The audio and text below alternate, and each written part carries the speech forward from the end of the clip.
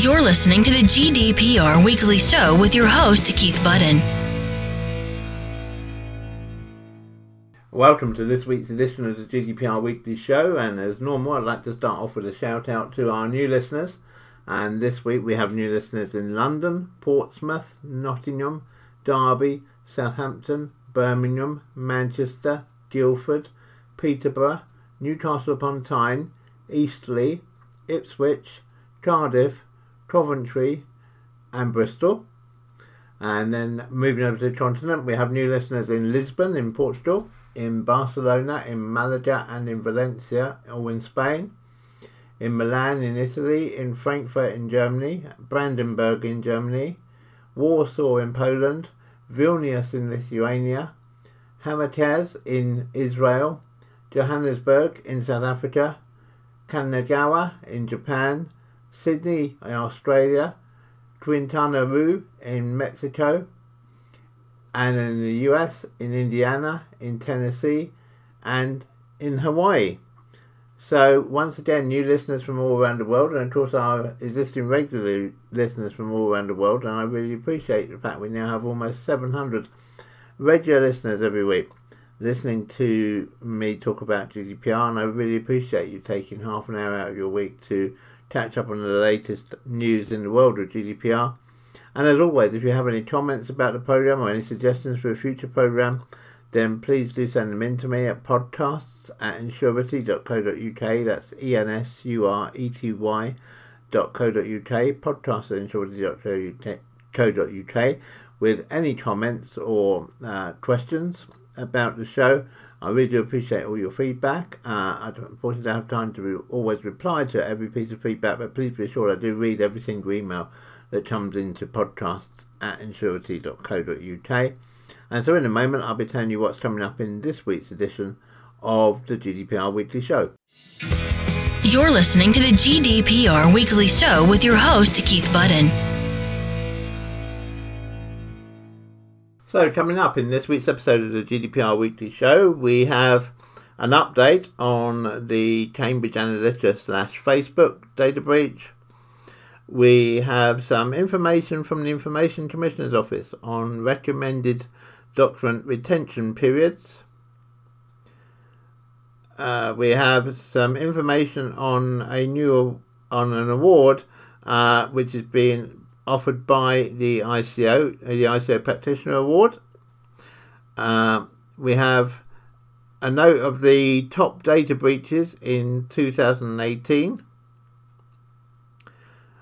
We have an article about a ruling which is expected this week from the European Court of Justice. We have a note on what can be gained from a new ITV drama, Cleaning Up, starring Sheridan Smith. We have an important security update about finding unexpected USB keys either in your car park or in your reception area. And then finally for this week, some thoughts on the right to be forgotten and whether that can be applied by just encrypting data rather than deleting data. So, once again, a packed episode of the GDPR Weekly Show. Check us out on Facebook. So we start this week with an update on the Facebook Cambridge Analytica data breach, which I know most of you will know we've been covering for a number of weeks now on the GDPR Weekly Show, and we've just had the latest update from the ICO this week, which is to say that SCL Elections Limited, who trade as Cambridge Analytica, has been fined £15,000 for failing to comply with a previous enforcement notice issued by the ICO, issued by the Information Commissioner. SCL Elections Limited appeared at Hendon's Magistrates Court in London and pleaded guilty through its lawyer to breaching Section 47, Paragraph 1 of the Data Protection Act. The criminal prosecution related to the company's failure to respond to an enforcement notice which had been issued by the ICO in May 2018, which ordered the company to respond in full to a subject access request submitted by Professor David Carroll, a US-based academic, which the company Cambridge Analytica have failed so far to do. So they got fined £15,000, and as well as the fine, the court ordered the company to pay £6,000 in costs towards the ICO, and also a victim surcharge of £170. Speaking after the court case, Elizabeth Denham, the Information Commissioner, said this prosecution, the first against Cambridge Analytica, is a warning that there are consequences for ignoring the law. Wherever you live in the world, if your data is being processed by a UK company, UK data protection laws apply. Organisations that handle personal data must respect people's legal privacy rights.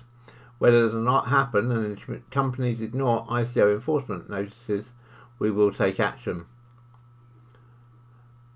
And so it'll be interesting to see what follows on from this with Cambridge Analytica, but certainly it's obviously going to be one of those cases which, as we go through 2019, is not going to go away.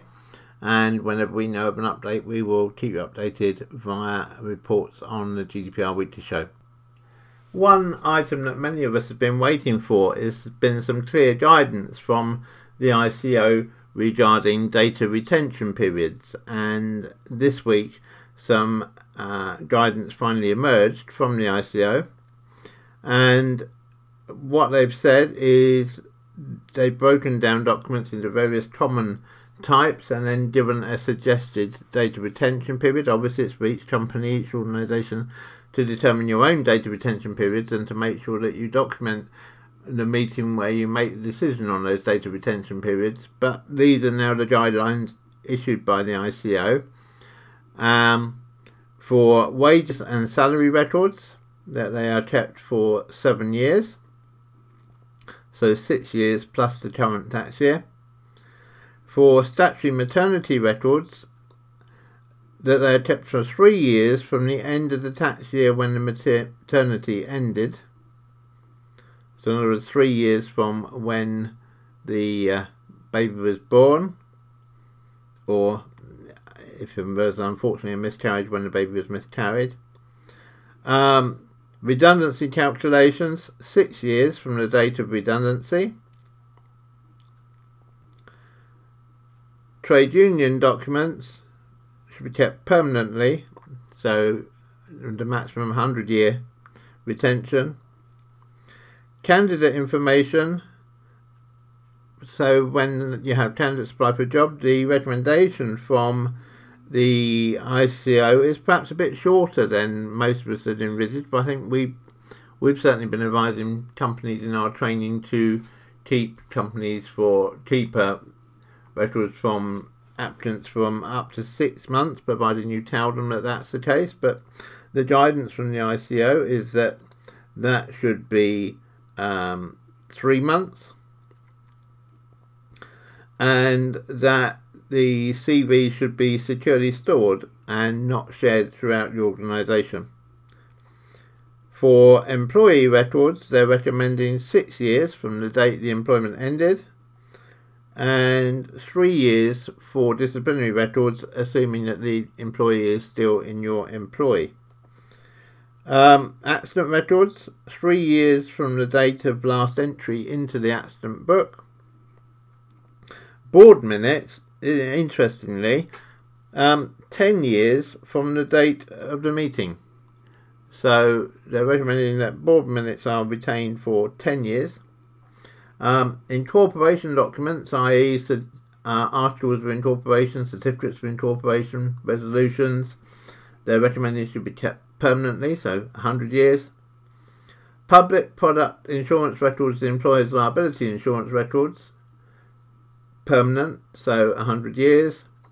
Group health policies, permanent, so 100 years. Client contracts, 6 years from the date the contract ends, although they have added a note that if the contract is executed as a deed, then they should be kept for 12 years from the date the contract ends.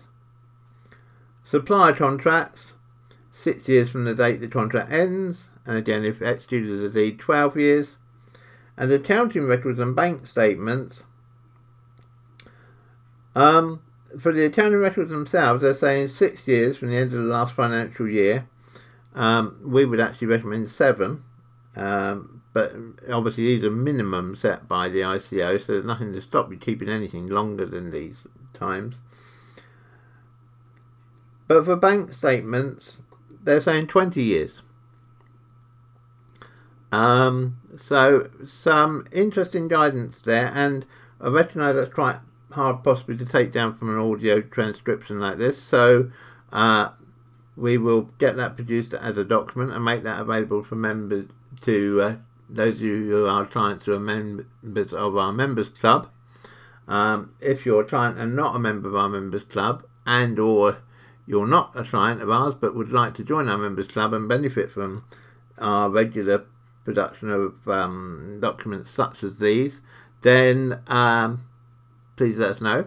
Please just drop us an email to podcasts@insurity.co.uk, and one of our team will get in touch with you. That's podcasts@insurity, ENSURETY.co.uk. If you'd like a copy of that checklist for data retention periods as a document, which make it easier to follow. Check us out on Facebook. Just a reminder that as well as the podcast, we now have our own Facebook group. Please do pop along and see us there at https://www.facebook.com/groups/GDPR Weekly Show. That's always one word, GDPR Weekly Show. And do please come and join the group and follow the discussions that are going on. You're listening to the GDPR Weekly Show with your host, Keith Budden.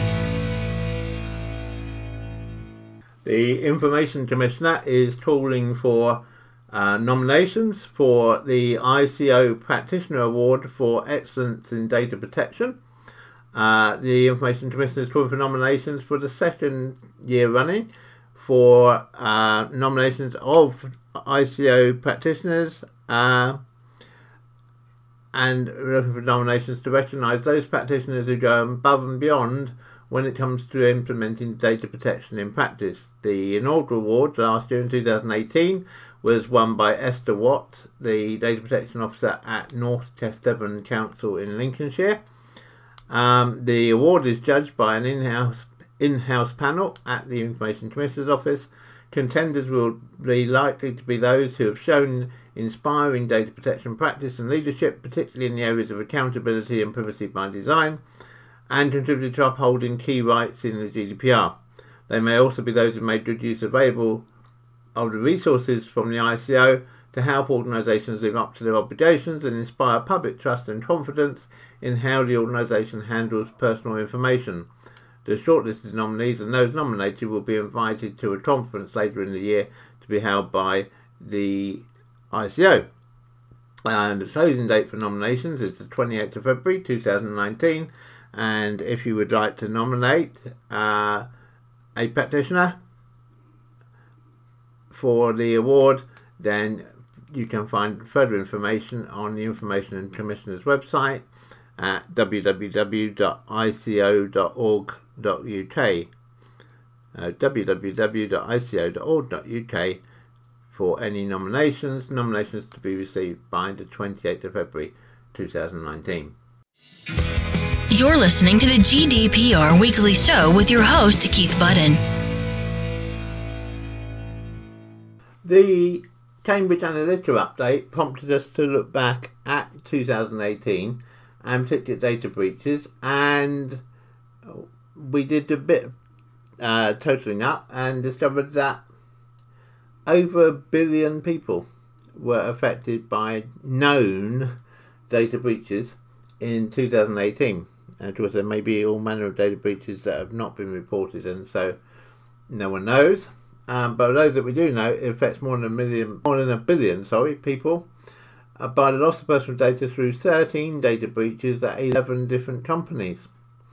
The biggest breach of the year, of course, was the 500 million customers of the Marriott Hotel Group including the 4 Points and Western Hotel, Le Meridien, Aloft, Sheraton, Westin and St Regis brands. And the Marriott case, of course, is ongoing, and we will keep you updated on that in due course. The second largest data breach of the year was at Twitter, affecting some 330 million users when a software bug exposed passwords in plain text. Twitter's said it's now fixed that bug, but we're waiting to see again to see whether they will face any penalty from the ICO for that very substantial data breach. And then third is MyFitnessPal, a food and nutrition app owned by Under Armour, which leaked the data of 150 million users. And MyFitnessPal tried to make themselves look better than the others by saying that once the company noticed a breach, it notified its users in almost record time, and of just 4 days. Well, fair enough, but since GDPR says you have to notify the ICO within 72 hours, and the ICO can then instruct you to notify your customers, maybe being able to do it in 4 days is something which everyone should aim to be able to do, and not be something to actually crow about as actually feeling that gives you somehow your data breach was less serious than others. I think if I was one of the 150 million users affected by the MyFitnessPal data breach, I think the fact that they did manage to comply within the timescale is probably small comfort. You're listening to the GDPR Weekly Show with your host, Keith Budden. Well, all eyes will be on Westminster this week, and of course the outcome of the vote on Theresa May's Brexit agreement on Tuesday. For those of us involved in the world of GDPR, there's another judgment which we're also waiting to hear this week, which will come from the European Court of Justice, and we're hoping it will be this week. The European Court of Justice is expected to rule that the right to be forgotten, conferred by GDPR, applies only to data held within the EU and not data held globally. Now, of course, the right to be forgotten, as we've covered in previous episodes of the GDPR Weekly Show, is not absolute. There are reasons why you cannot delete data or don't have to delete data. But assuming you do have to delete data, at the moment, the understanding has been that you have to do that wherever you hold the data in the world. And this particular case, which has been occupying the minds of Google, but Google have appealed to the European Court of Justice, saying that they think this is unreasonable, and initial indications are that it looks likely that the Court of Justice is going to agree with Google in this instance and rule that only data held on servers within the EU has to be deleted, and not data held on those individuals worldwide. But we wait and see. And again, one of those items that no doubt we will come back to in a few weeks' time in another episode of the GDPR Weekly Show. You're listening to the GDPR Weekly Show with your host, Keith Budden. You may have seen GDPR get quite major coverage in the Daily Mail this week here in the UK because of Sheridan Smith's excellent new series Cleaning Up. It's a drama which is running on ITV on Wednesdays at 9 p.m, and it's about insider dealing and how cleaners at a financial brokers manage to take advantage of information that they learn from computers being left on and from paperwork being left out on desks. It's quite interesting. They picked up on the GDPR angle, and maybe there's a sublime message in this drama. if it makes people more aware of why practitioners like ourselves have been saying for well over a year now that it's important that you ensure that your computers have passwords and that you operate a clean desk policy at night, then even if you're not a fan of Sheridan Smith, do watch at least one episode of this cleaning up program, let's say Wednesdays 9 p.m. ITV, and see why it really is a good idea that you make sure that you do use passwords and you do clear your desk in the evening. You're listening to the GDPR Weekly Show with your host, Keith Budden.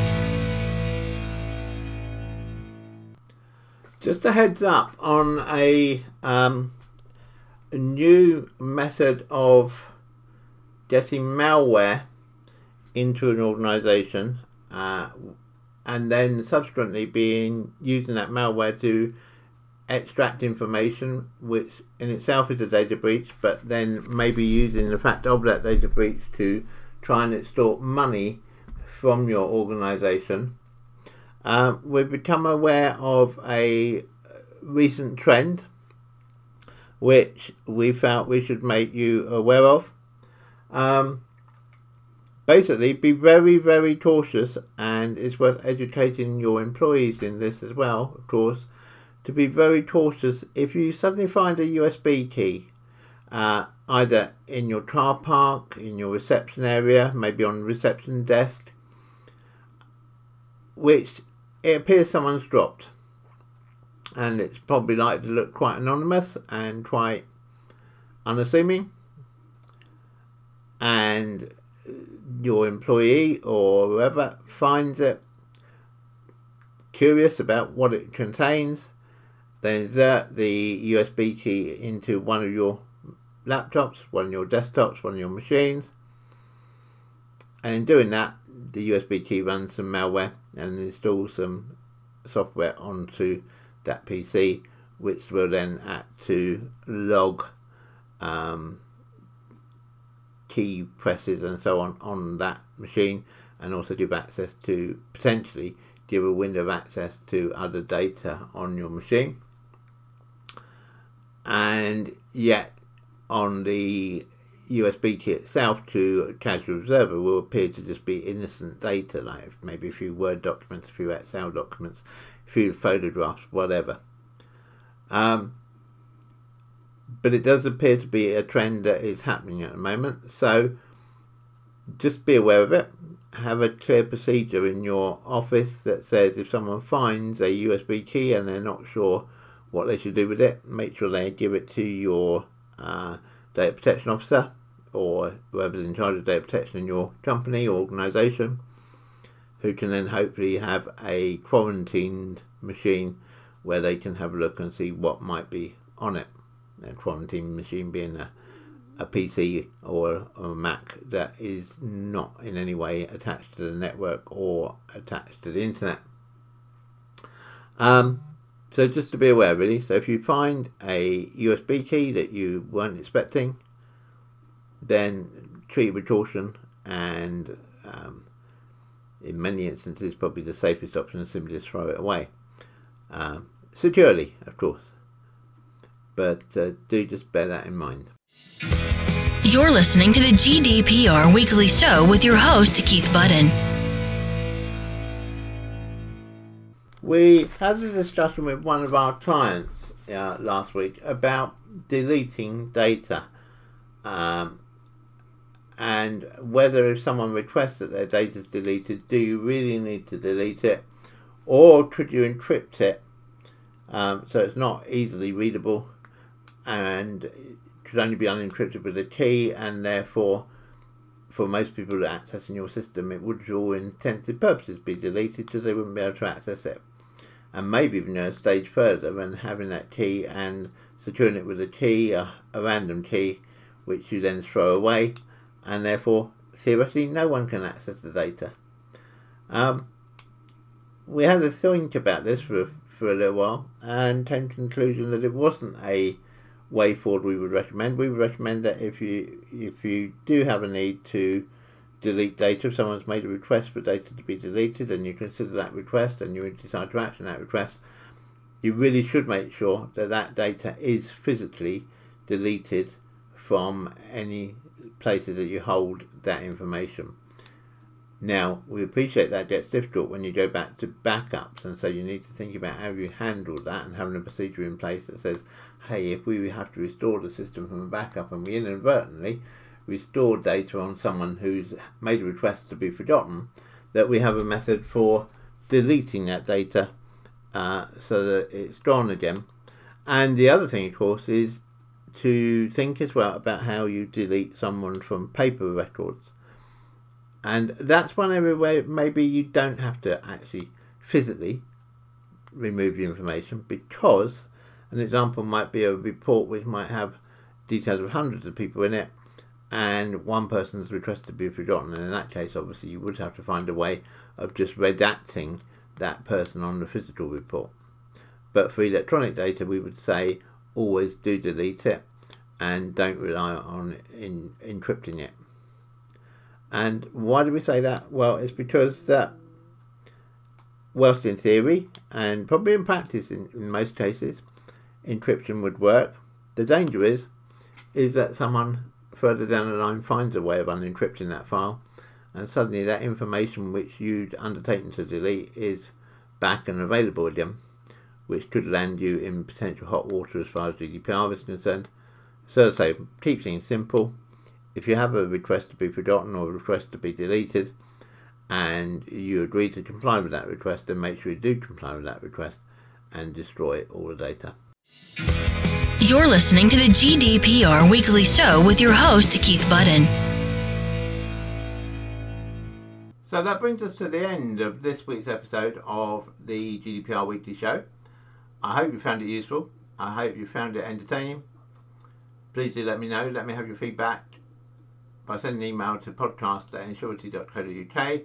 You can find out more about us at Ensurety at www.ensurety.co.uk. And I look forward to speaking to you again, same time, same place, next week. Have a good week, everybody, and remember to keep your data safe. Check us out on Facebook. The GDPR Weekly Show is an Ensurety production. Follow us on Facebook at www.facebook.com/Ensurety.